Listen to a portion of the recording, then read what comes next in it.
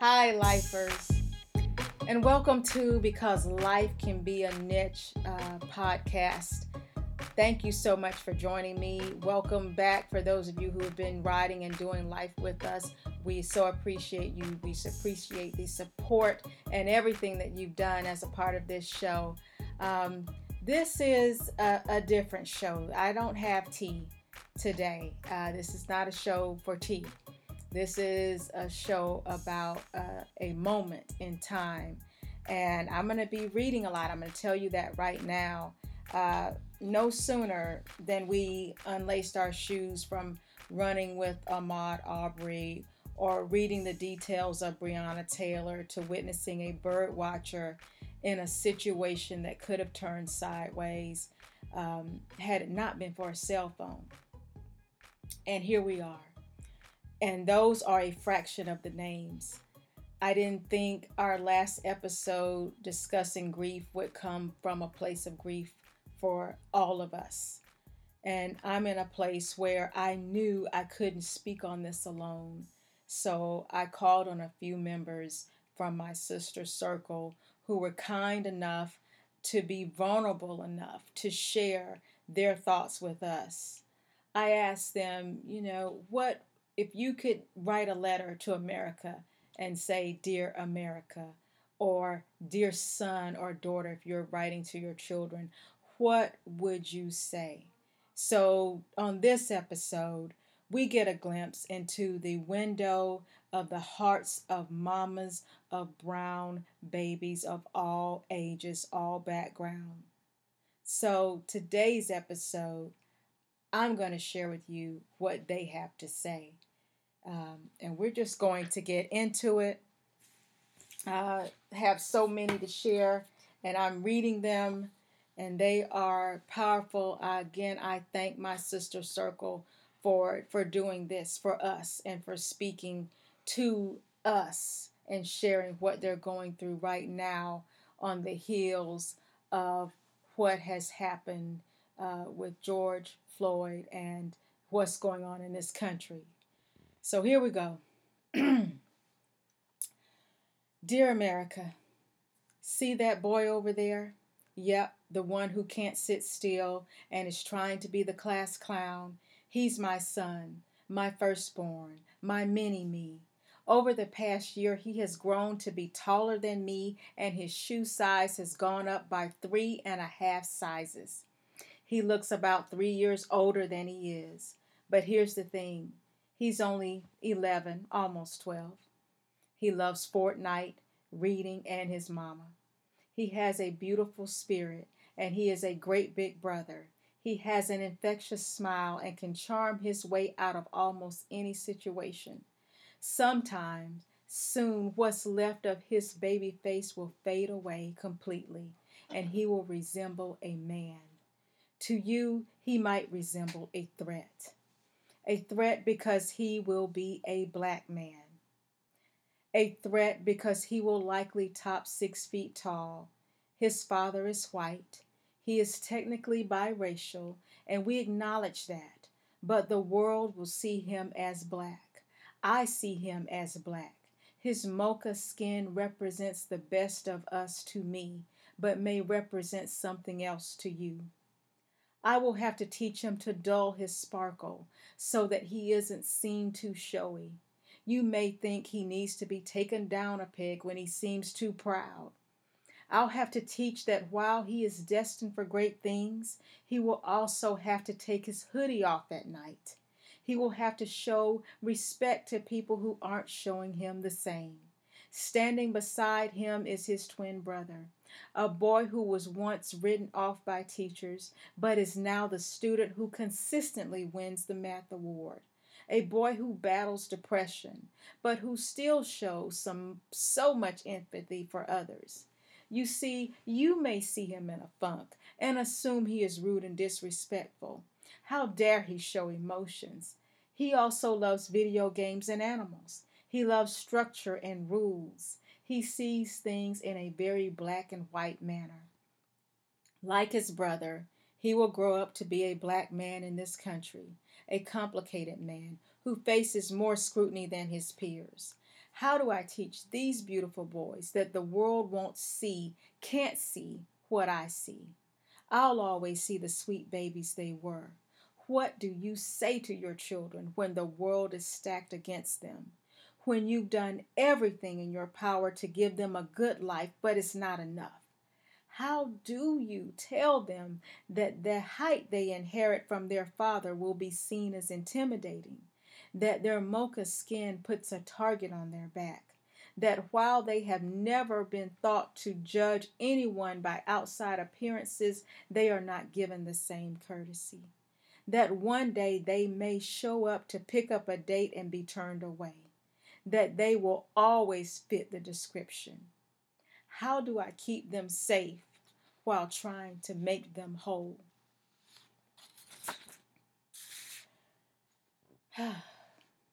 Next one.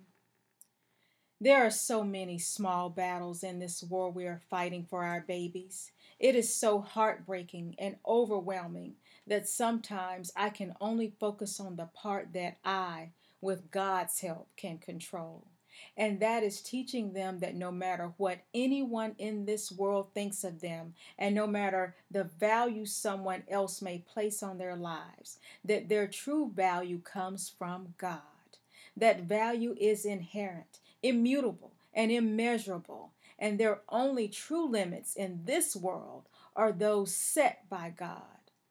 Though this belief can't stop the bullet of an idiot, it still protects. It protects their spirits and their souls from the wearing down that hate and ignorance can cause. Dear America, I am in kindergarten and I took a snack to school each day. One day I asked my dad for 2 snacks because I wanted one for my friend too. My older brother teased me and said, "It's for her boyfriend." My dad asked me, "What color is he?" I responded, "I don't know. I will ask him tomorrow." My family still jokes about my innocence some 40 years later. Sadly, the color of my skin still matters today. It's Memorial Day 2020, and we are enjoying my parents' vacation home on an American beach, Amelia Island, Florida. I checked Twitter to see what Black Twitter has in store for me today. They keep me laughing, but not today. It's trending: another unarmed black man has been killed by a white police officer. My heart sinks. My black son will be 14 years old in 2 days. His voice cracks, and there are times when I think, "Who's that man talking to my daughter?" And I laugh because it's my baby boy. I begin to tear up, and my friends know that I am not a crier. And I wonder, can I keep him safe, or will he be a statistic? Have I sheltered him too much? Is our neighborhood too diverse? Maybe I shouldn't have sent him to a private Christian school. And my worst thought of all, did I marry the wrong guy? Does he believe me when I tell him he can't say and do the things he sees his white friends or his white dad do? I must educate my husband too. He understands more than the average white man, but he's still white. And I see his privilege, some to my benefit and some to our son's detriment.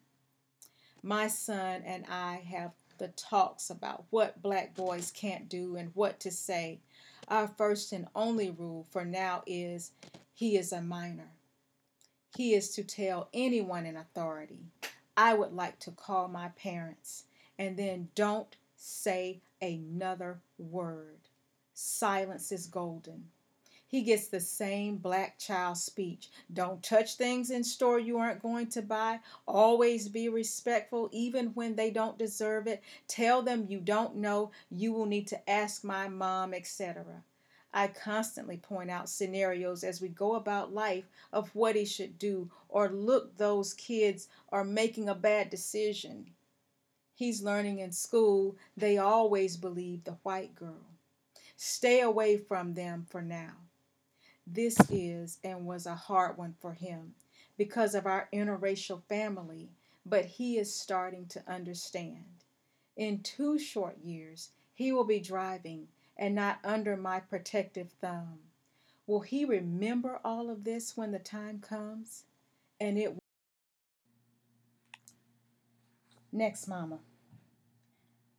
I knew it was going to be hard raising a black boy in this world from the beginning, especially being a single parent. My son is now 28 years old and is 4 college credits away from graduating. He is angry because on numerous occasions he has been targeted by the police and literally he hates the police. I can remember one incident he told me about while attending SCAD in Savannah. He was walking home from attending class, and the police stopped him, harassing him, questioning him. And they did not stop until he showed them his school ID.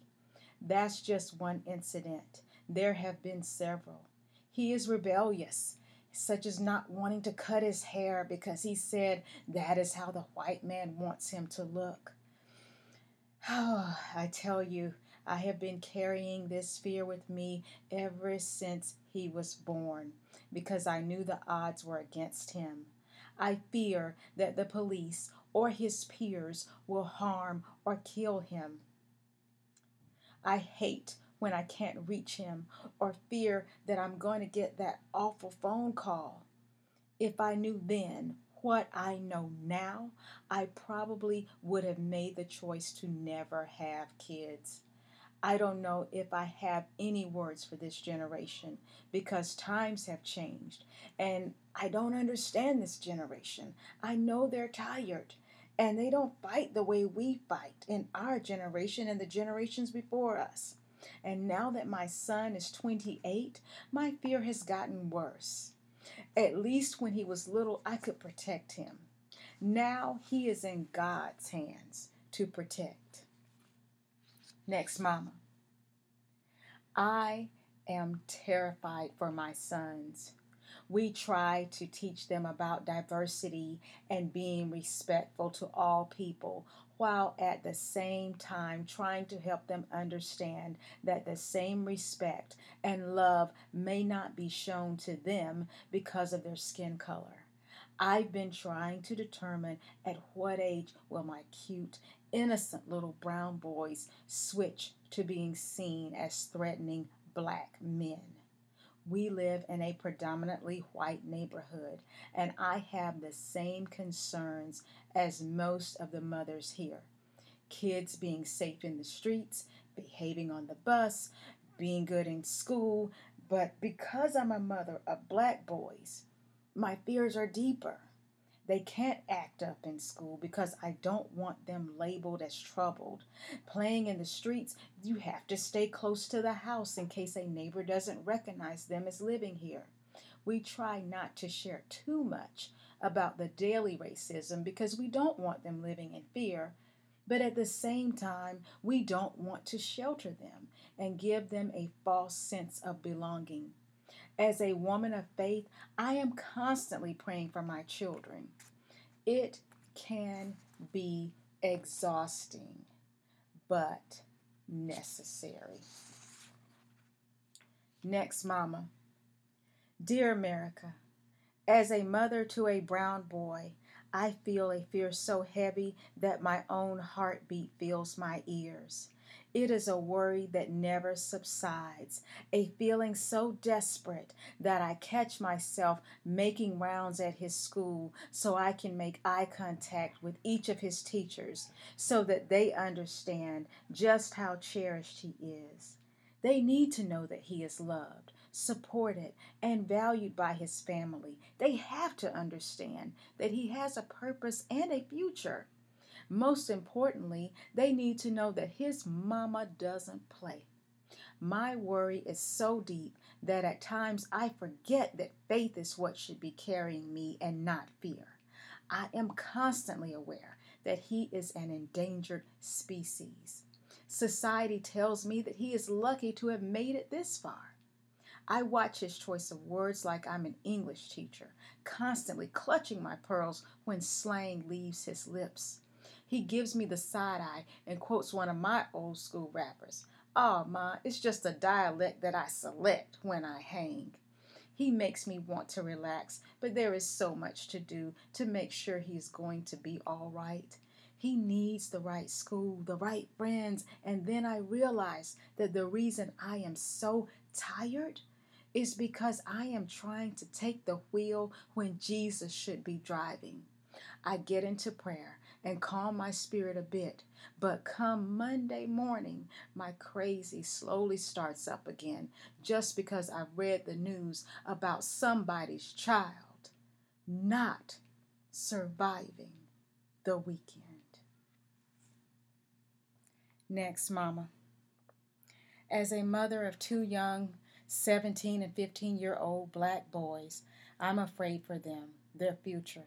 Afraid every time they leave the house and get in the car to go to the park to work out, to run, to play basketball. Feeling uneasy until I get the phone call or text that they made it to their destination. Praying the whole time they are gone. Only feeling better once they are back home. When Trayvon Martin was killed, they were very young, but a conversation was had about what happened. I literally told them they can't wear hoodies that they love so much as people perceive a black person wearing a simple hoodie a threat. Now that my son is driving, and even before we have had conversations on what to do if and when he gets pulled over by a cop, the thought of that literally puts me in tears. Emotional breakdown. I'm emotionally tired, but have to remain strong somehow. Next one. Here's my thought right now. Watch the video. Show your kids the video. This is real life, not a movie. Watch it. Feel it. Discuss it. Make a change. Go to school as your best. Go to restaurants as your best. Go to venues as your best. That way, they can't make excuses based on your behavior. Your previous record is spotless. There is nothing that will justify your death should you ever meet an Officer Chauvin. Next one. For me, I'm working to help my boys to understand history well. Of course, that's a process, but wanting them to really get systemic racism or that they can identify some of the nuances they are experiencing during life. I'm also trying to help them rectify religion and racism. That's the tough one for us. Them, as believers. People hide behind Christianity, and I want them to know the Word so that they can educate others about the heart of God. Of course, we talk about how they interact with authority, how to demand respect from their peers, and how to stand up for any minority group that is seen as the underdog. Next one.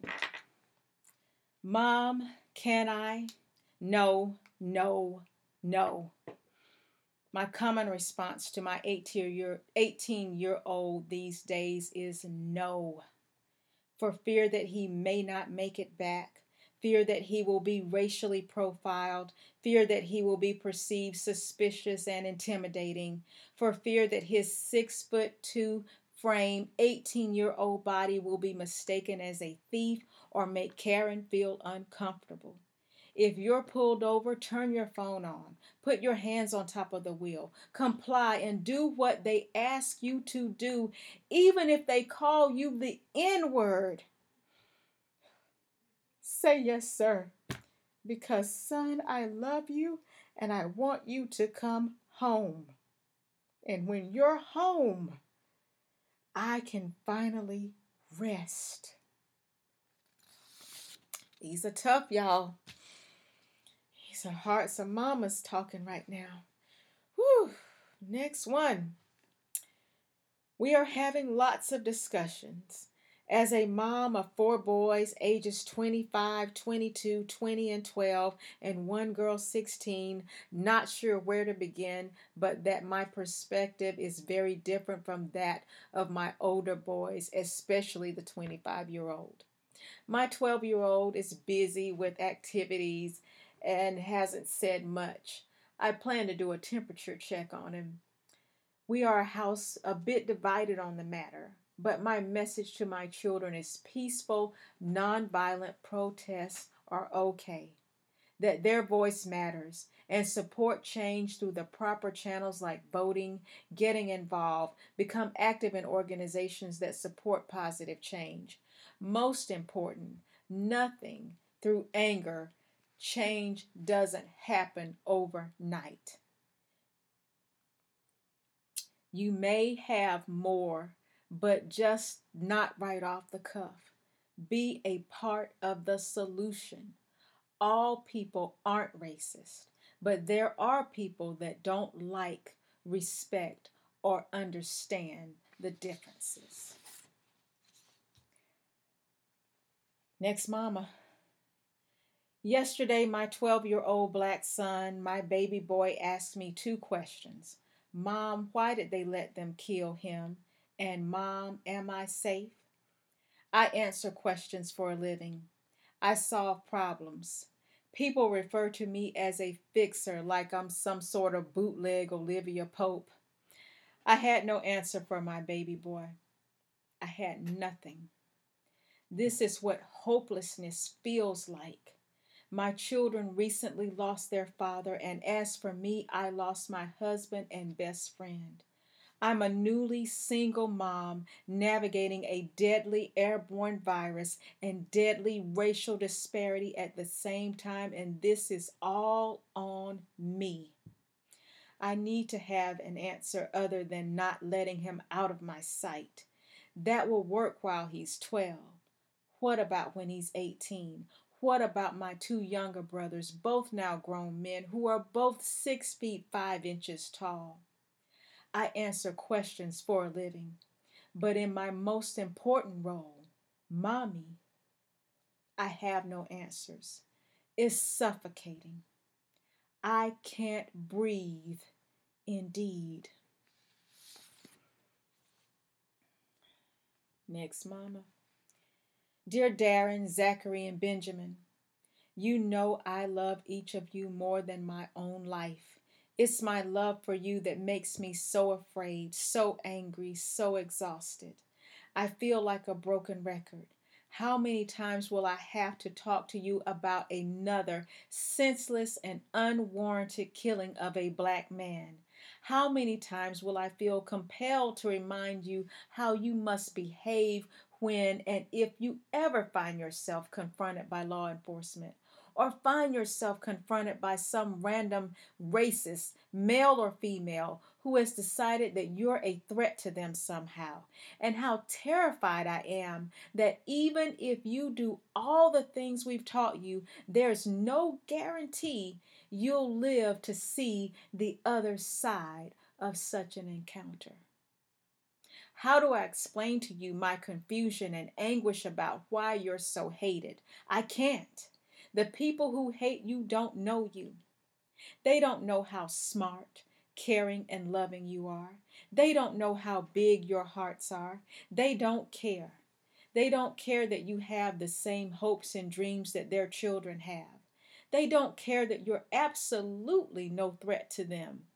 Zach, they don't care that you want to develop a cure for diabetes so you can cure your grandmother.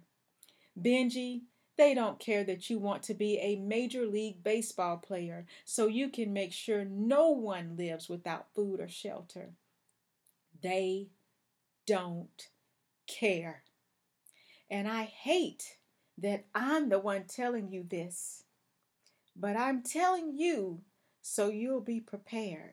I'm telling you so you'll be able to recognize it when it happens. You'll be able to recognize the hate and push through it, because you have to push through it, because you must come home every day. You have no choice. You have no choice. because you're worthy. You're worthy of life, liberty, and the pursuit of happiness. You're worthy of success. You're worthy of love.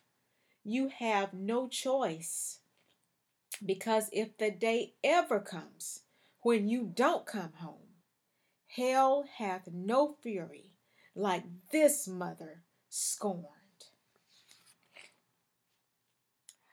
Next, mama. Being a mother of a 29-year-old son, I am constantly talking to my son about racism, and it is still alive in 2020. I am constantly telling him to be aware of his surroundings and by all means obey the law. If he is ever stopped by a police officer, please comply.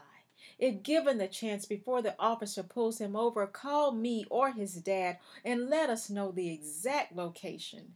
These are scary times in 2020. Once upon a time, my mom used to say, "Don't let the street light come on and you are not home." Well, this is not the case anymore. Day or night, you must be careful and self-conscientious about where you are and what you are doing. Most importantly, I always tell my son to know who God is and trust him.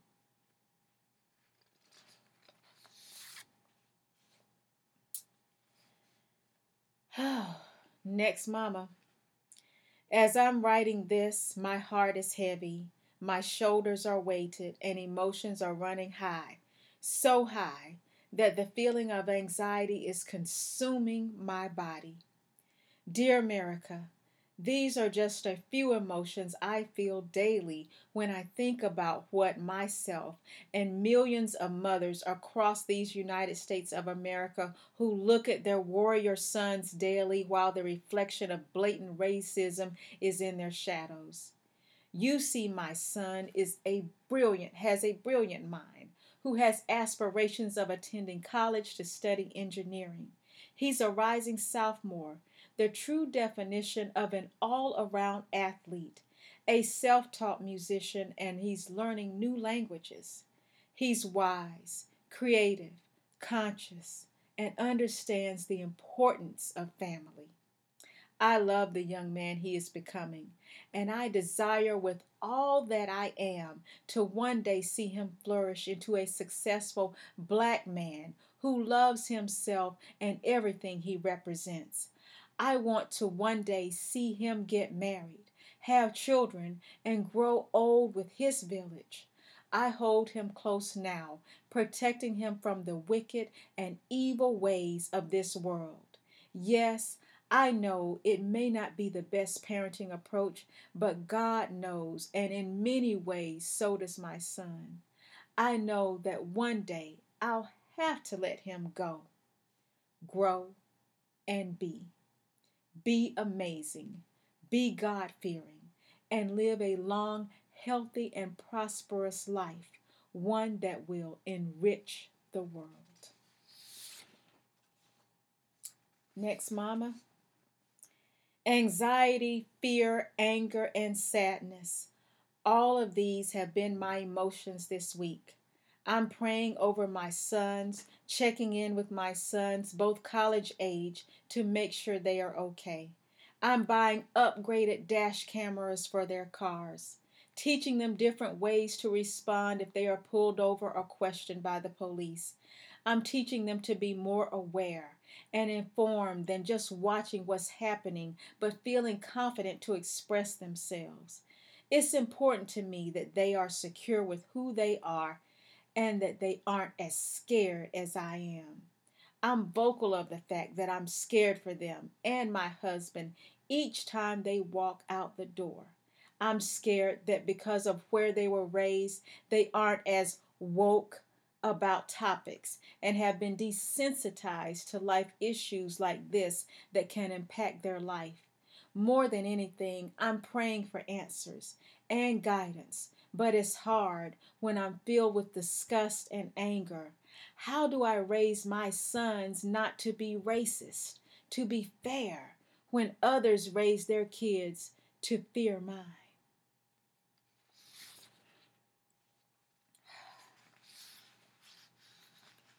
Next, Mama. Fair play. Wow. So, what would I, or rather, what could I say to my black son or the collective black sons in this country? That message, needed as it is quite a mouthful in one setting. I'll share with you this antidote, which I've shared before in conversation about raising my black son. One of our most treasured annual traditions is to attend the county fair with our son. My husband, son, and I look forward to the fair. We count down the months when we can again see the lights, enjoy the rides, try to beat the odds in games of chance and luck. We look forward to indulging on foods that break every nutritional standard but are oh so tasty. We anticipate the animals on display, the energy in the air. We wonder whether the weather will have chilled by the time the fair arrives, or if it will still swelter as summers do here in Georgia. Good times, these. One year, when my son was about 3 or 4 years of age, we attended the fair as usual. As night drew close and the crowds thickened, we decided it was time to head on home with our young son. Evening hours at the fair are more appealing to teenagers and young adults, couples, sweethearts, and the like. So we headed out. Our bellies were full of sugary goodness. We had the obligatory stuffed animal of some sort. We'd won the prize after multiple tries at popping balloons with darts, I'm sure. Balloon darts has been my son's favorite game. Our spirits were high, our pockets empty, and we had one more fair memory to add to our collection. As we headed toward the gates, there were two police officers at the gates protecting and serving, keeping the peace. They looked at us. Our son stood between my husband and I, and he grabbed each of our hands. I remember it clearly. I see it, and I can almost still recall what his small hand felt like in mine. As we neared the officers, he took that moment to jump, swing both of his legs high, and hold on tightly to our hands, trusting us to keep him from falling. And we did. As we passed the officers, one of them looked at my bright eyed, sugar hyper son, and his stoic face softened. His eyes lit, and he said to my son, "Did you have fun?" "Oh, good." My son replied back, "Yes." My husband and I bade the officers good night, and we left. But as we left, bellies full, hands sticky, clutching our son between us, my husband and I had the same thought. In a few short years, our son would probably still want to attend the fair, but not with us. He'd still want to ride, but probably with his friends or perhaps with a date. He'd still look forward to food, the games, the energy, but he'd attend it alone. That alone did not concern us. But then we considered what our son 10 years in the future would look like and what he would sound like, what he would dress like. We thought about how his body would change and how his walk might evolve. I remember looking at my son on that night and realizing that an officer's reaction to a 15-year-old Jeffrey would probably not be the same as it was on this night to 5-year-old Jeffrey. And at that moment, I wanted to turn back, find the officer at the gate, and tell that officer to understand that I will love Jeffrey the same in 10 years as I did at that moment, and that my expectation is for him and his brothers and sisters in blue to treat him with the same care at 15 as they do at 5. He will still love rides. He may still overindulge in sugary foods. He may still compete against himself at the balloon dart stand. And he will still be my son and a citizen who deserves protection, not aggression. At 5, Jeffrey looked at the officer and saw a hero, a guardian. Be that for him at 15 also. See in him then what you do now. Say to him, "Did you have fun?" Oh, good.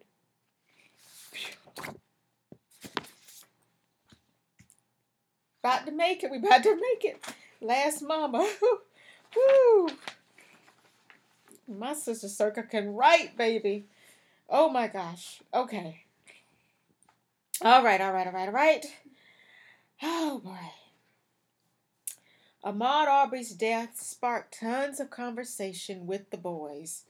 They now understand what I mean of being aware of your surroundings, why I never let them walk the streets surrounding our neighborhood because not everybody knows you.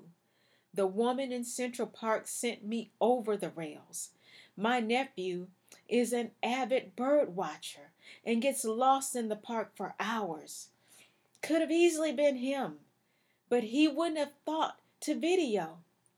But seeing the cop look into the camera while killing George Floyd, it felt like he was looking directly into my eyes while doing it. Now I'm crying again. Me too. Woo! Ah. And now, y'all, it is so powerful. These are all the letters from so many mamas and so many thoughts raging through people's minds. And I did my own, be that as it may. And I hope I make it through it. So here we go. Mama, can you get me something to eat? Mom, I want snacks. Mama, can you watch me play Fortnite? All day, I hear my title ring out throughout this house. My sons, now 10 and 12, depend on me. They call on me. They request my assistance for every little thing, and secretly, I love it. I love hearing my sons beckon me first. After all, I'm the first woman they'll ever love. I'm their go-to. And while I half-heartedly complain about their long, lanky frames piling into my lap or draping across my legs, I'm grateful. My spirit is quieted because they are here in my line of sight, in my arms. You can't drive yet. They're not old enough to meet up with friends at some mall or park, and I know I'm on borrowed time. It moves too quickly, sooner than I want. My prayers will change from, please allow my son to be given the same opportunities as his friends and classmates, to please allow my sons to come home alive. Funny how primal our prayers get as they grow into the men that we're supposed to raise them to be. When they're babies, you pray for health, development, ability to socialize, that they learn to control their emotions and develop emotional intelligence. But when that lanky frame is a muscular, athletic build, you know that little boy that everyone thought was so precious is now making them uncomfortable because of his height, his prowess, his royalty. As much as I want to tell them the world is their oyster, I would be irresponsible if I didn't explain that not everyone will see your brilliance, your wit, your quirks, your insecurities, your desire to just have fun, to just enjoy life and your friends and your sports and your family and your world. You see, it is your world too, son, even if some don't understand that yet. So for now, I will hug you tight, educate you, expose you, pray with you, pray for you, and teach you to pray. Teach you to know that God loves you and He loves those that don't look like you just as much. We are all His children and He sees us. That's why I'm answering the call to make this world better. In the meantime, I'm teaching you to survive, to let bravado come when you are safe and in a safe place, and we can exercise all actionable rights throughout the proper channels. But you have to think, be smart, be a little scared, so that you can be alive, be here, be among friends, be among family, be among loved ones. Until then, I'll hold tight and prepare you so that your world isn't rocked when the scales are tipped against you just because of the color of your skin. Mamas, we have a heavy weight. We are all mamas. You don't have to give birth to be a mama.